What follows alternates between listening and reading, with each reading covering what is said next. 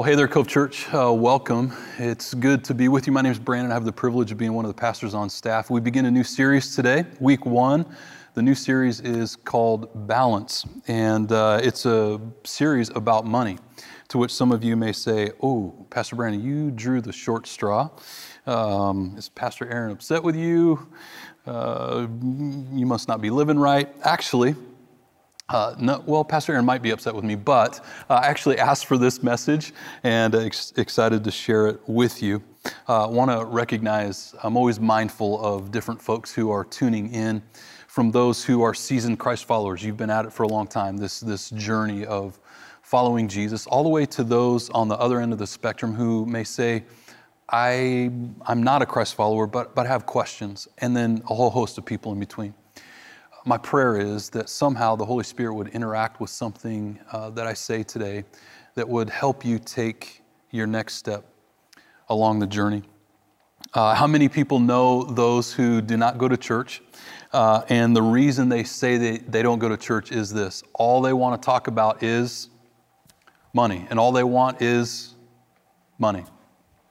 So hopefully you were informed somehow, or you gained it through our social media or communication, that we're going to talk about money for the next 4 weeks, both Aaron and I.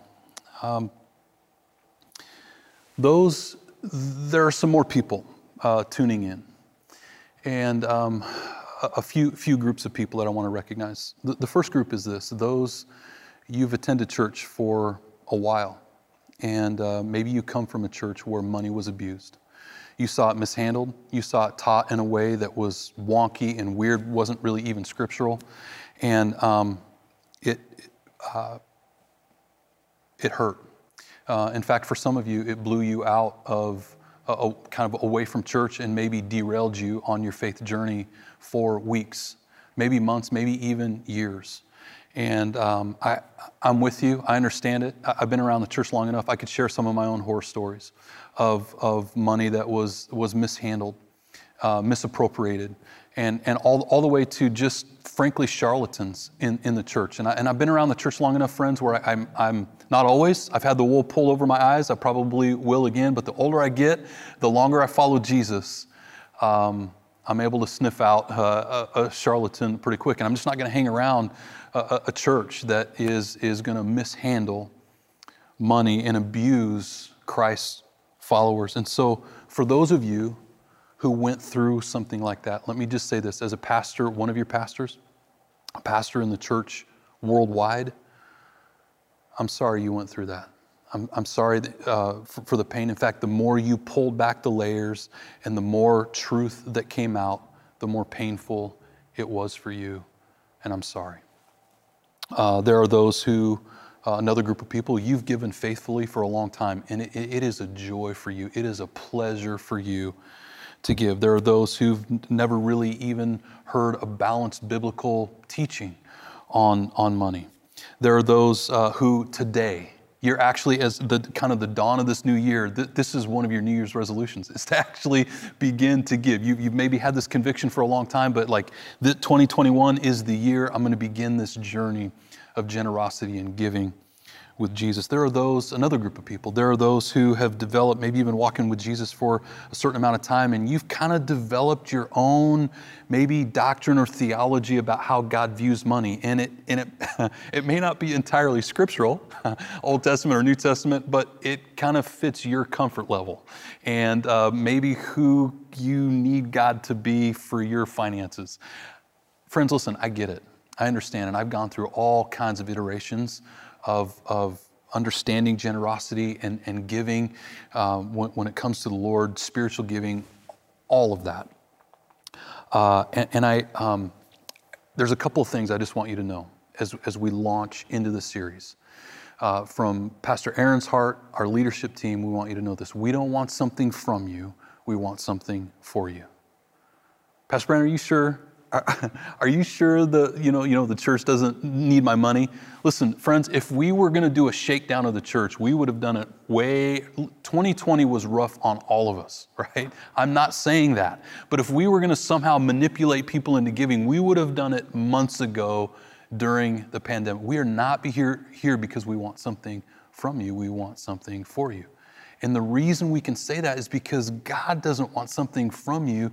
He wants something for you. So what I believe I'm going to do today is demonstrate, from Scripture, from actually one story, a parable in the Bible, that God's view of money may not necessarily be our view of money, and it's certainly not the world's view of money. A couple of reasons why we're not here. Again, number one, we're not here because God needs your money. Think about that just for a second. Do you really think that God, somehow the heaven's hard up for money, right? They're not real flush. The pandemic was really rough on the kingdom of God, and God needs your money. And yet, to which I think all of us would say, okay, you got me there, Pastor Brandon, God doesn't need my money.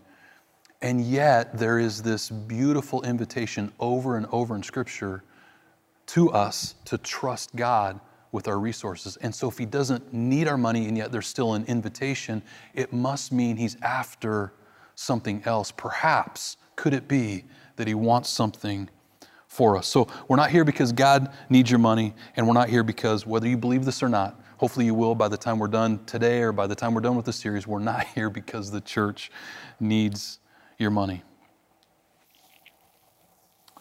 For those of you who are new, in fact, you may notice that we don't pass the plate any longer in our services. Some of that is COVID friendly as a matter of safety, but frankly, I love it because it kind of takes that stigma off the table. We invite people to give online. We put giving kiosks in the back, and we trust the Holy Spirit to continue to turn you into a steward, to turn you into, make you look more and more like Jesus, who is the ultimate giver anyway. Let's talk about you for a second. There's something I think I know about each one of us. Something I think I know about you, that maybe your greatest regret in life comes at the hands of a really bad financial decision. You leased that or bought that when you had a perfectly good one, in the driveway. You ran up this credit card, and then because that one was maxed, you ran up another credit card. Or maybe, friends, 2020 was really, at no fault of your own, 2020 was really rough financially for you. And so now finances and money has become the biggest stressor in your life. And so if God has something to say about money, don't you think it would be a good study to find out exactly what God says about money, what His view of money is? I have here in my pocket, actually, a fairly clean, fairly crisp $100 bill. It actually came from someone who's very generous in our congregation, Gordon, who's actually just off screen. And I'll come back to that $100 bill here in just a second. So here's what I want to do today, friends, as we launch this series. I just want to define some terms. I want to give us a big idea, and I want to hit one principle with you. And this one principle, this first step in terms of generosity and giving, if we do not get this one kind of heart change perspective thing right, we will never get stewardship right. We will never get generosity right if we do not understand and grapple with and answer, come to terms with this one key principle in Scripture. So there are 500 verses in the Bible, roughly, on prayer. There are nearly 500 verses on faith, but more than 2,000 verses on the subject of money. Jesus, in the parables, Pastor Aaron talked last week about parables. In the some 38 parables that Jesus spoke, by the way, remember, the parable is a made-up story. Jesus makes up a story to make a point. And if you're making up a story, then every detail really counts. So Jesus, out of the some 38 parables, 16 of them, nearly 43%, almost half, deal with resources and money. And so, friends, let me just ask you another question, something to consider. If that's the case, let's just stick with the New Testament for a second. If Jesus had so much to say about finances and stewardship and our resources, our money, would it not be an egregious error for us as your pastors not to teach and train and talk about a biblical view of money? And I hope all of us in unison would say, yes, Pastor Brandon, you would not be doing your job if you didn't train and teach people what Jesus has to say, what the Bible has to say about money. So if you've taken Rooted, some of this is going to sound familiar to you, but we've added a few layers, I think, that are going to help all of us together as a church. So let's define some terms. If you've been walking with Jesus for a long time, these terms are going to sound familiar. If not, you're kind of in on the beginning of all this. The first term would be a tithe. The tithe, that word literally means 10% or a tenth part, actually. One key note about this is, as I understand Scripture today, and there's a lot about the Bible I don't understand, that I'm learning. But as I understand it today, I believe that the tithe, when I read about the tithe in Scripture, both the Old Testament especially and the New Testament, that needs to belong to the local church. The local expression. We're all called to, the local expression, the local church of the body of Christ, to plug in, to love, warts and all, and I'm one of the warts, and to give there, to sow our resources into the kingdom of God in that place. So that's the tithe. The second kind of layer, another layer of giving, is what you're going to find in Scripture is the offering. And so once we've kind of taken care of this baseline, the base chassis of the tithe, we begin to give above and beyond that in the realm of what we would call, the Bible would call, an offering. Now, I believe personally that also is to stay in the local church. I don't fight people on it. I'm not going to create a doctrine or some theology around it. I just, as I understand Scripture today, I believe that offering needs to stay in the local church. So from time to time, we're going along and are consistent, maybe tithing and giving to the Lord, a need arises in the church and God speaks to our heart and we give above and beyond our normal tithe. Here's another layer that you're going to read in Scripture, and it would be the almsgiving, alms for the poor. It's a form of an offering, but it's just that. It's designed to go to the poor, the destitute, the least, the last, the lost, the outcast. There's another layer that I want to present to you. And that would be the idea of sacrificial giving. We would find this there's actually a spiritual gift of giving that's outlined in Romans chapter 12. I don't know if you realize that or not. In fact, some of you have this spiritual gift. You may not even realize it because, like all spiritual gifts, it's discovered and it's developed. Pastor Brandon, give me a couple biblical examples of maybe this idea of sacrificial giving. If you look at the Old Testament, David, when he was gathering resources for the temple. There are some estimates. Now I realize trying to translate money, economics, thousands and thousands of years into the future, that can be a little precarious. But there are some mathematicians, some Bible scholars who would evaluate that, value the resources in the billions of dollars, one even upwards of $21 billion in the gold and the silver that went in that sacrifice of God's people and what David did and what he gathered for the temple. Solomon, his son, when he was crowned king, when he was anointed king, it would be customary to sacrifice a bull. He sacrificed 1,000 bulls. It was this incredible display of sacrificial giving. I don't know if you've ever known someone who has emptied all of their bank accounts and given all of their money, their resources to the Lord. But this actually happened in Luke 21. Jesus witnessed it. He was standing, the Bible says, opposite the treasury, and he was just watching people put money into the treasury. It would be like Pastor Aaron standing in our foyer. It'd be kind of weird, but Pastor Aaron maybe standing in our foyer watching people give into the kiosks, the giving kiosks that are mounted to the wall. And the Bible says that Jesus watched this little old lady, this widow, walk up, and the Bible says she deposited, and it gave the amount, and it was everything she had. This extravagant sacrificial gift that she gave. And it took just as much faith, maybe even more, than David pouring billions of dollars into the temple. Now, what I want to do, friends, is I want to address this idea of tithing as a biblical principle. So I know that we have lots of Bible college students, seminarians who attend Cove Church, and I love that because it keeps us honest. We have to be on our toes, and we have to make sure that our study is accurate. And so for those of you, maybe you're new to the Bible, you're new to the faith, just hang with me here. This may make sense today. It may make sense later on down the line in your journey with Jesus, but I do want to address this. It's really important. Let me just say this. For those of you who would say, Pastor Brandon, I don't believe that tithing is a New Testament issue. I'll just say this. I'm not going to argue with you. I've studied both sides, and I understand why you would say that. I just have some considerations for you, maybe to think about if you haven't thought about them in a while.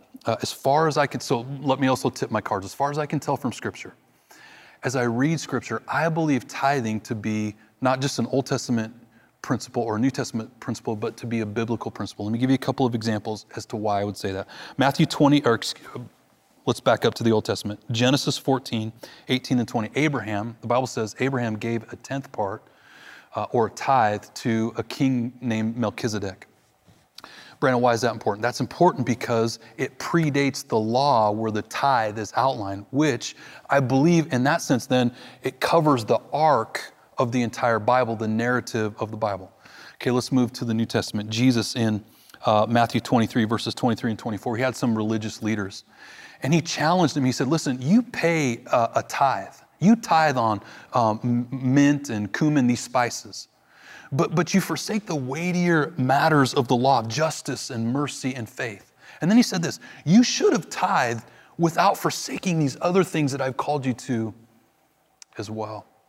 In other words, their friends, he called them to tithe. So I believe if Jesus was going to slam the brakes on this idea of tithing, well, Pastor Brandon, those were Jewish religious leaders. I understand, but if Jesus was going to put the brakes on the idea of tithing, that was a great opportunity to do it. So maybe a couple of considerations for you, especially the more kind of biblically savvy folks out there. Let me ask you a couple of questions just to think about. Just because something is right under the law, does it now make it not right under grace? Let me flip that around. Just because something is wrong in the Old Testament, maybe under the law, does it now make it right under grace? Spend some time considering the implications of those questions. Another thought for you with regard to the tithe. Jesus, especially in the Sermon on the Mount, but in many of his teachings, he seemed to take Old Testament principles and not necessarily do away with them, but he kind of supercharged them. And you've heard Pastor Aaron talk about this. You've heard me talk about this, other pastors where, so for instance, Jesus said, hey, listen, you've heard it said, don't commit murder, Old Testament. But I'm telling you, if you even harbor thoughts of hatred, you've actually, in my view, committed that. You've heard it said, don't commit adultery, but I'm telling you, if you even look at a woman lustfully, you've committed the act already, to which all of us, under the weight of that new value system, we go, whoa, what do we do now? To be sure, what Jesus was doing is he was doing a couple things. Number one, he was moving righteousness from the outside to the inside, Cove Church. That's why he said to some religious leaders in the New Testament, he said, you're a bunch of whitewashed tombs. In other words, you look great on the outside, but inside you're full of bones and rotten flesh. He's saying, listen, there's a new day. We're moving this outward righteousness of the Old Testament. See, I could live in the Old Testament way of doing things as long as I look good on the outside, as long as I said the right things about my friend, I could harbor thoughts of bitterness and hatred toward them all day long. And Jesus was saying, that day's over. It actually begins on the inside and moves then to an outward righteousness. The other thing that he was doing, maybe by way of hyperbole, maybe, he was pointing our hearts to the need for grace. How are we going to hold up under that? I'm going to fail over and over and over again if that's the new standard, God. And to which Jesus would say, exactly, now you got it. Exactly. You need me. You need grace. So sometimes when I hear people say, well, I don't think tithing is a New Testament principle, I'll just say, wow, Jesus kind of juiced the Old Testament, so you must, in fact, he said, we just need to give everything, right? Our lives, even a living sacrifice. So you must give it all. That doesn't go over very well. I've only said that to a few people, and not so much anymore, but you get the point. A couple more things, church, when it comes to the tithe. And then we'll wind down. The tithe is helpful for me practically in a couple of ways. Number one, it gives us a starting point. It gives us a framework. Friends, listen, you're going to have your friends, those whom you are discipling, you're helping them develop in Christ. They're going to come to you at some point because the Holy Spirit is at work in their heart, and he will be at some point in their journey in this area of their money and generosity and trusting him. And they're going to ask you, help me understand this idea of money. Where do I start? What are you going to tell them? Well, I don't think, tithing is a New Testament principle, so don't even worry about it. No, I love the tithe because it gives us maybe a starting point. Friends, listen, I'm not religious about it. I'm not trying to manipulate the text. I like it practically because it's a starting point. That's number one. Number two, it reveals something about our trust level in God. Pastor Aaron's going to talk about that next week. Number three, percentage giving allows everyone to participate. So whether I make a boatload of money, we have a spectrum of income levels at Cove Church. If I make a lot of money, it's still a percentage. If I make just a little bit of money, it's still a percentage. Everyone gets to participate. That's a brilliant move on God's part. Maybe last thing I would say about the tithe before we move on is I believe that as I look at Scripture, that the tithe is a form of a test. Pastor Brian, why do you say that? When we look at the number 10, a tenth part, or the number 10 in Scripture, we find many times there's a test there. Let me illustrate this way. How many plagues were in Egypt? There were 10. So in other words, how many times did God test the heart of Pharaoh? How many commandments are there? In other words, how many times does God test our obedience to Him? How many times did God test Israel while they were in the desert? 10 times. How many times did God test Jacob's heart by allowing his wages to be changed by Laban? He said, these 10 times you've changed my wages. How many times was Daniel tested in the first book, the first chapter of Daniel? Well, Pastor Brian, that's all Old Testament. Okay, let's move to the New Testament. In the New Testament, how many virgins in Matthew 25 had their preparedness tested? Revelation 2:10 mentions 10 days of testing. Pastor Brandon, what's the point? The point is this, friends. I believe that the tithe is the ultimate heart test of the believer. Are we willing to trust God? Do we really believe what we preach and sing about? God's faithfulness to us. Can we really trust Him? Here's something else interesting about this idea of a test. I think, as I understand Scripture, I think this would be the only heart test that God flips around and He says, you can actually test me on this. You actually take care of this and see if I do not open up the windows of heaven and pour down on you blessings that it's going to be hard for you to even contain. We find that in Malachi chapter 3. Okay. Friends, I want to wind down. I want to give us a big idea, and I want to hit one principle that if we will get this one principle right, I believe that we will enjoy a life of generosity. Giving requires a heart change. There's a heart change that has to happen, and it's found in one key area. So I want to look at a parable by Jesus. This is Matthew chapter 25, verses 14 through 30. Here's what I want to do. I'm going to read the setup. I'm going to narrate a portion of the Scripture, and you can kind of follow along just to see if I'm telling you the truth. And then I'll read what Jesus said at the end. So again, remember, a parable is a made-up story. Jesus is making up a story to make a point. With this parable in particular, as with several parables, there are many layers to them.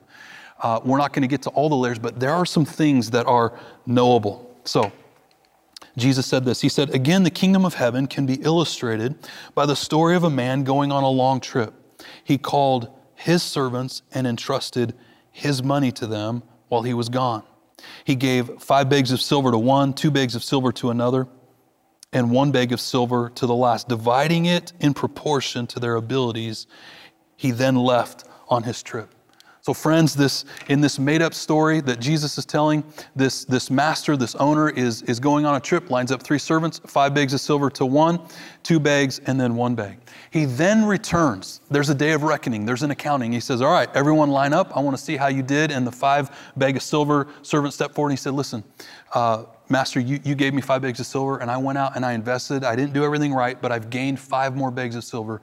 Here, they're yours. And Jesus said in the story, he said, the master said, well done, good and faithful servant. You've been faithful with a little bit. I'm going to entrust you with more responsibility and we're going to celebrate together. The 2 bag of silver servant steps up and he says, Master, listen, you gave me 2 bags. He said the same thing. You gave me 2 bags. I went out and I invested. I was the best steward I could be. I've gained 2 more. Here they are. And the master said the same thing. He said, well done, good and faithful servant. You've been faithful with just a little bit. I'm going to entrust you with more responsibility, and we're going to celebrate together. And then he comes to the 3rd servant, the 1 bag of silver servant, who's obviously going to say the same thing. He actually doesn't. He said, you know what, Master, I've known you to be a harsh man.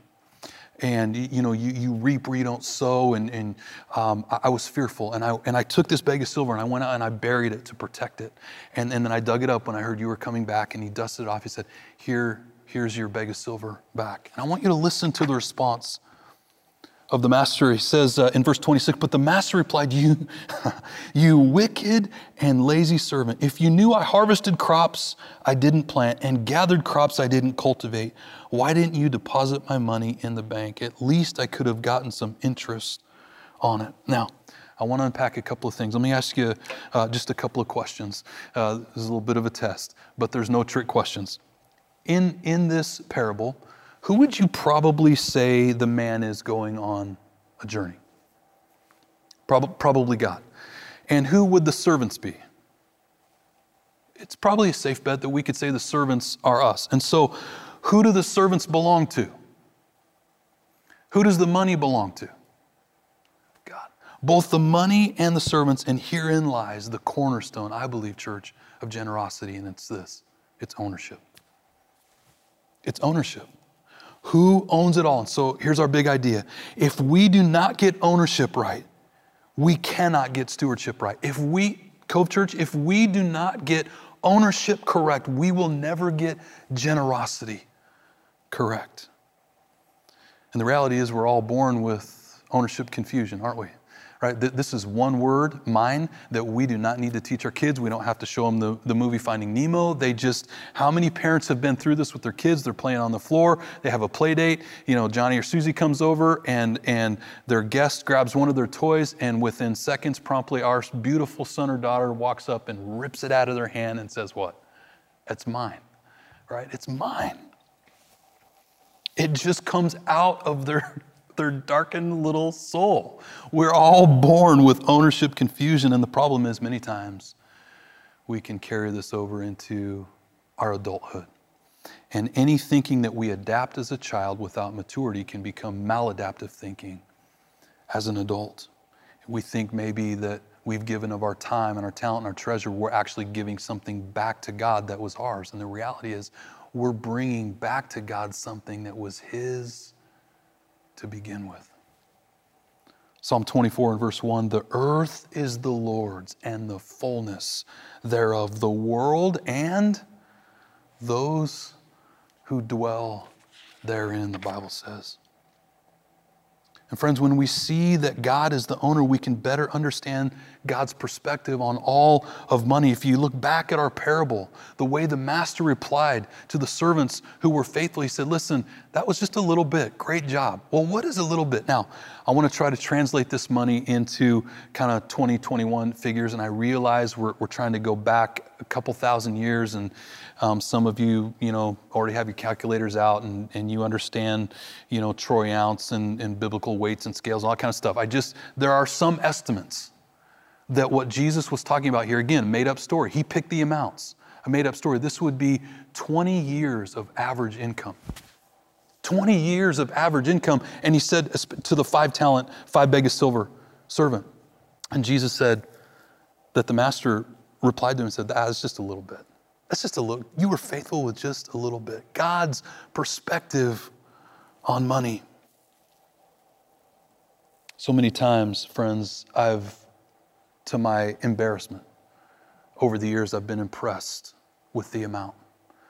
I've been impressed with the amount. I've told stories before that I've labored long enough in the church, I've pastored long enough where I've actually held 7-digit tithe checks.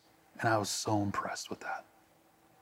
But the older I get, the more I follow Jesus and I understand His heart, the less and less impressed I become. Why?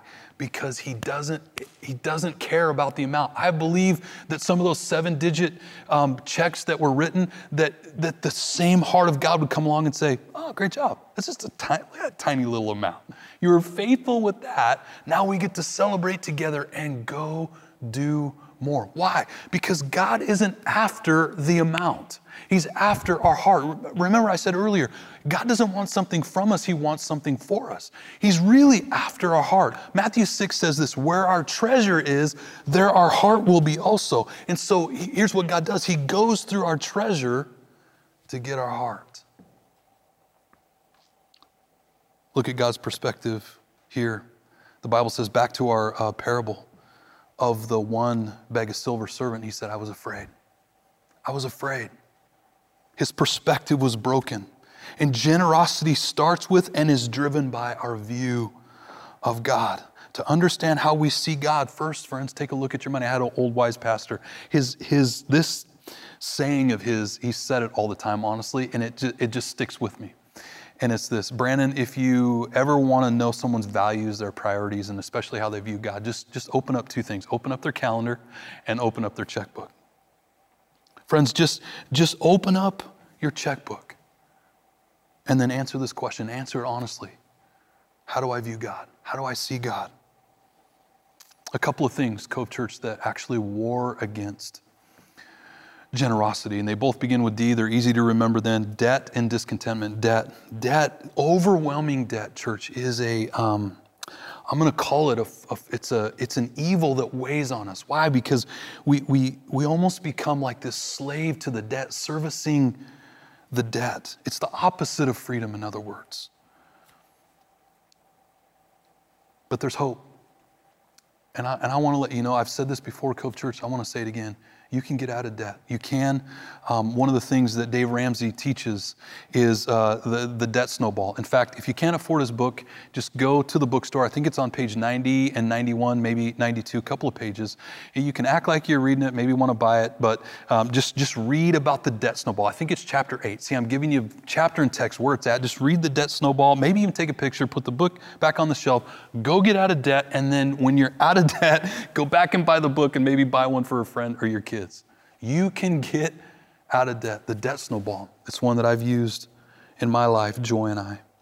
Second thing is discontentment. This also comes from Dave Ramsey. It's not really original to him, but he would say the number one principle in money management is the idea of learning to be content.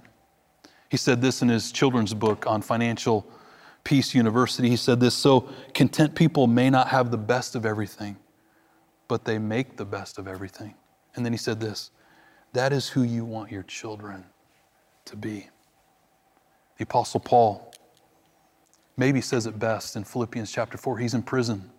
And from the Message, I love it in the Message, it says this: actually, I don't have a sense of needing anything personally.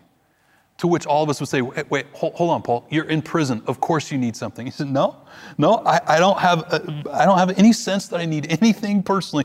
I've learned by now to be quite content, whatever my circumstances. I'm just as happy with little as with much as with little. I've found the recipe for being happy, whether full or hungry, hands full, hands empty, whatever I have, wherever I am. I can make it through anything in the one who makes me who I am. The Apostle Paul learned to be content. Contentment is a learned state of being, church. I mentioned this $100 bill. What's interesting is Gordon gave that to me willingly. And he is generous, but I think one of the reasons that he turned it over so quickly is it actually wasn't his $100 bill. It was my $100 bill that I asked him to watch over and to hold on to. Well, Pastor Brandon, that illustration breaks. I get it. I know the illustration breaks down. What I'm trying to remind us of, friends, is the idea of ownership. If we do not get ownership right, we will never get generosity and stewardship right.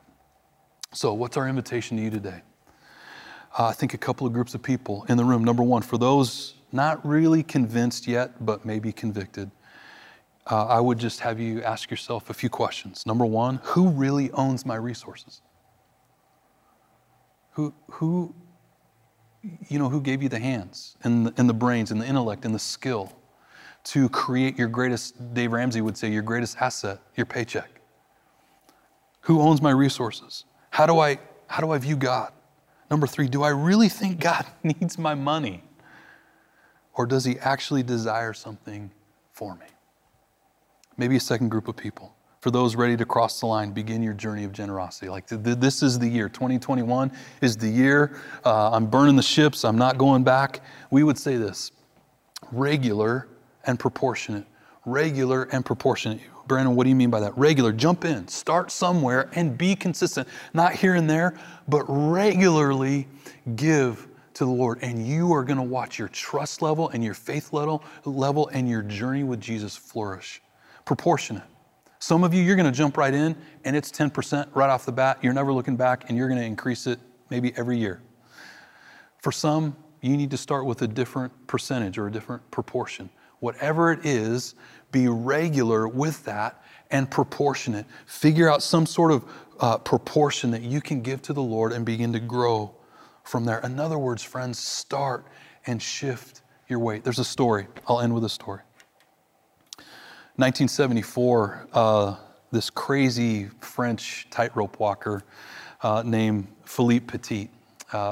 This was captured in a movie called Man on a Wire. He strung a cable famously between the then standing World Trade Centers. 1,500 feet in the air, 50-foot cable between this 50-foot span between the buildings. And some of the photography, some of the images of him walking on this tightrope are amazing. One of the most amazing pictures to me is this one on the screen where he looks down and he looks at his foot that's on the wire, and he said, I had 1 foot on the wire and 1 foot on the building, back on the building where the wire was tied off, and all of my weight was on my back foot. And I had to go through this mental exercise where I had to make the decision to shift my weight. And he did. He shifted his weight, and he was out on that wire, friends, for some 40 minutes. And it wasn't because it took him 40 minutes to walk 50 feet. It was because he was having a ball. He was having a blast. It was fun. It was exhilarating. My encouragement to you, Cove Church, my encouragement to you is shift your weight.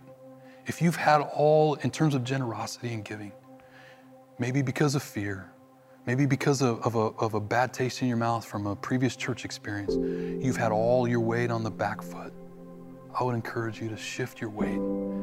And I really believe what you're going to find is joy and exhilaration in this realm of generosity and giving. Let me pray for us. Jesus, thank you. Thank you for this invitation to trust you in our giving. It doesn't make a lot of sense, Lord, for us to peel off a portion of our income. There's a lot.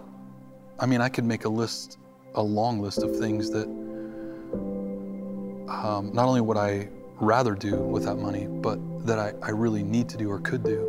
I get it. It doesn't make a lot of sense until we apprehend who owns it all, till we apprehend your invitation,